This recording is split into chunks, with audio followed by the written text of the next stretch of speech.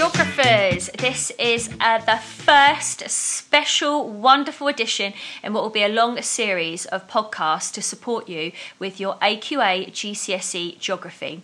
What's going to happen is every week I'm going to go through one of the case studies you will need for your paper 1 or paper 2, and they're going to be associated resources and help sheets like my Google Slides, like the worksheets that we've used in class to make sure you know and have all the knowledge about this study. So without further ado, let's kick off with one of the most fundamental, which is our tectonic hazard, and we studied the Haiti earthquake. Now this one's really important because Haiti is our LIC, our lower income country example, and the impacts and the responses here were really significant. So first thing that you need to be able to do is understand the difference between the primary and secondary impacts, and that's there on slide 1. So you need to be able to understand the difference between what happened immediately and what happened later, what happened afterwards because of that immediate impact. So for example, a primary impact would be buildings were destroyed, the ground shook, the buildings weren't strong enough to survive and they crumbled. That would be the primary impact.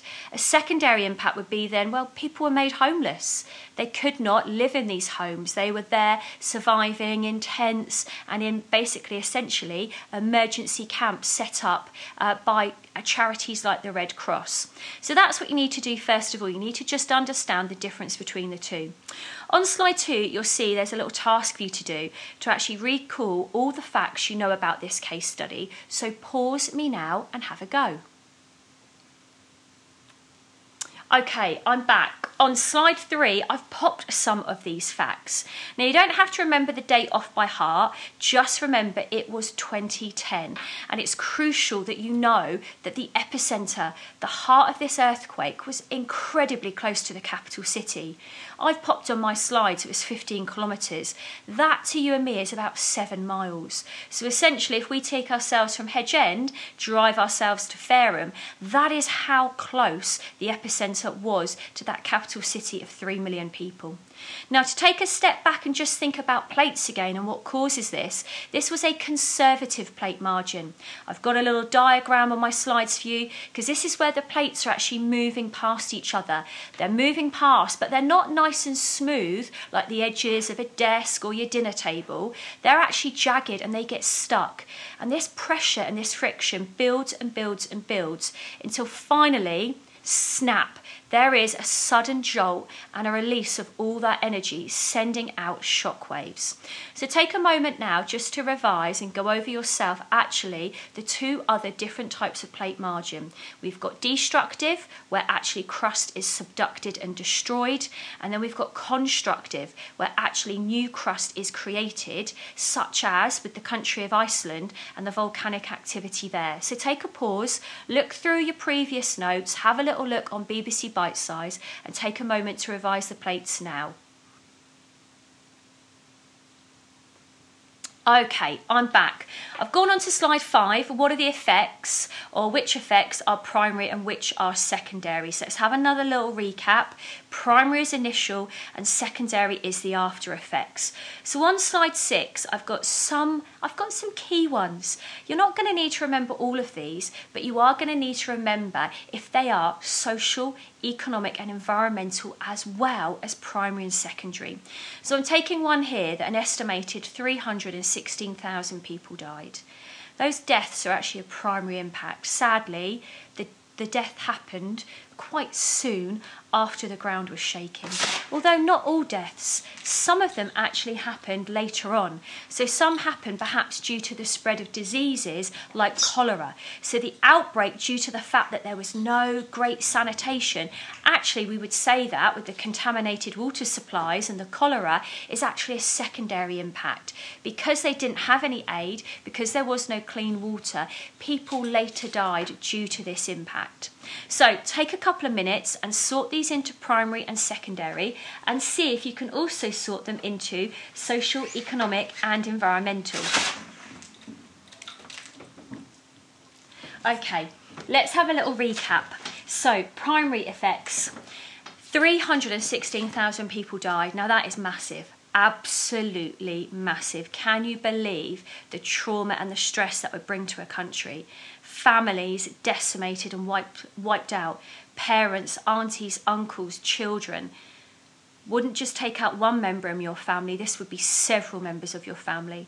Further to that, 300,000 were injured.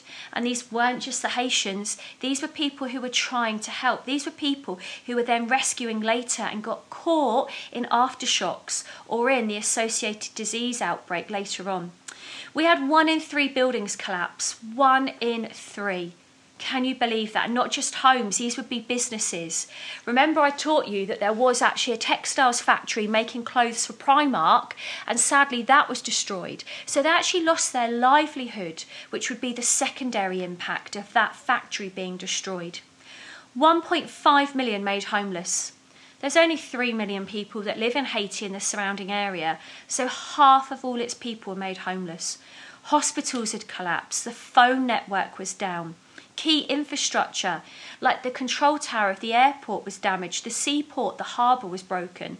These are all significant primary effects, which then led to all these secondary effects. We've talked about the contaminated water supplies, we've talked about the outbreak of cholera. They think about 25,000 deaths actually were due to that. There was violence, sadly, and looting, and this didn't help, and more people suffered that needed to because there was no government systems in the country. People were sleeping on the streets, rough, because the aid took 48 hours to arrive. It was absolutely carnage. Sadly, due to the amount of deaths, there were bodies decomposing in the Caribbean heat. They couldn't bury the dead quick enough, and that led to the further spread of diseases and the dysentery and the cholera.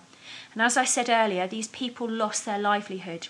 We know, and I've taught you, that they actually sometimes eat mud cakes because actually they don't have enough food a day. They are so poor. 60% of Haitians live on less than 80 pence per day.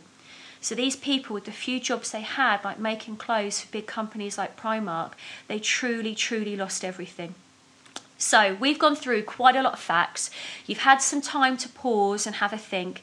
And I now want you to go to slide 9 and actually have a go at a question. You are going to assess the extent to which primary effects are more significant than the secondary. And you're going to use a figure to help you do this. Why? Well, because your exam is going to be full of figures, and using a figure helps you to actually get the level 2 marks, 4, 5 and 6. And you're going to practice because of that command, assess the extent. This is where we're going to remember our structure on the one hand, on the other hand, and we are going to have a conclusion. So if you look at slide 10, I'm going to ask you to actually decide where you are on that scale. Do you think the primary was more significant, or do you think the secondary was? Take a moment to have a decision and have a think. I myself am going to go for the primary effects at the moment. If we didn't have actually 1 in 3 buildings collapse, I don't think the secondary effects would have been as bad. So have a little look at slide 11. Print it off, or if you've opened this online, why don't you type in those boxes now? What evidence have you got to support that the primary was worse, like 1 in 3 buildings collapsed? What evidence have you got to actually support that the secondary was worse? 1.5 million people homeless, for example, depending on aid and charity. And then go through my following slides on 12. This gives you an idea of how to structure it. So you're actually going to state where you are. You're going to say actually an evaluative comment. You're going to say to a certain extent where you are. Are you thinking primary is more significant or secondary? Then we're going to give our on the one hand, then we're going to give on our other hand, and then you're going to make a conclusion. So on slide 13, actually that figure A on slide 13 is actually a photo from Haiti. How ironic, the AQA exam board actually used a photo from Haiti. Look at that devastation. Look, it shows you the 1 in 3 buildings collapsed. Of course, if you fancy giving yourself a challenge, you could use figure 5B. You could think about a volcano, and you could now take some time to revise Guatemala. Any questions, you know what I always say, drop in. I do lunchtime ESPs, so come and see me on Thursdays or Fridays over in my classroom, or ping me an email and get in touch. Thanks for listening, everybody. Just a reminder that these resources will be available on our Google Classroom. And for anybody else listening out there on the great world wide web, I shall pop a link with this podcast for where I will share this. I've also, specifically for my students, popped some extra fact files and help on our Google Classroom. So head there so you can follow along and make this revision stick.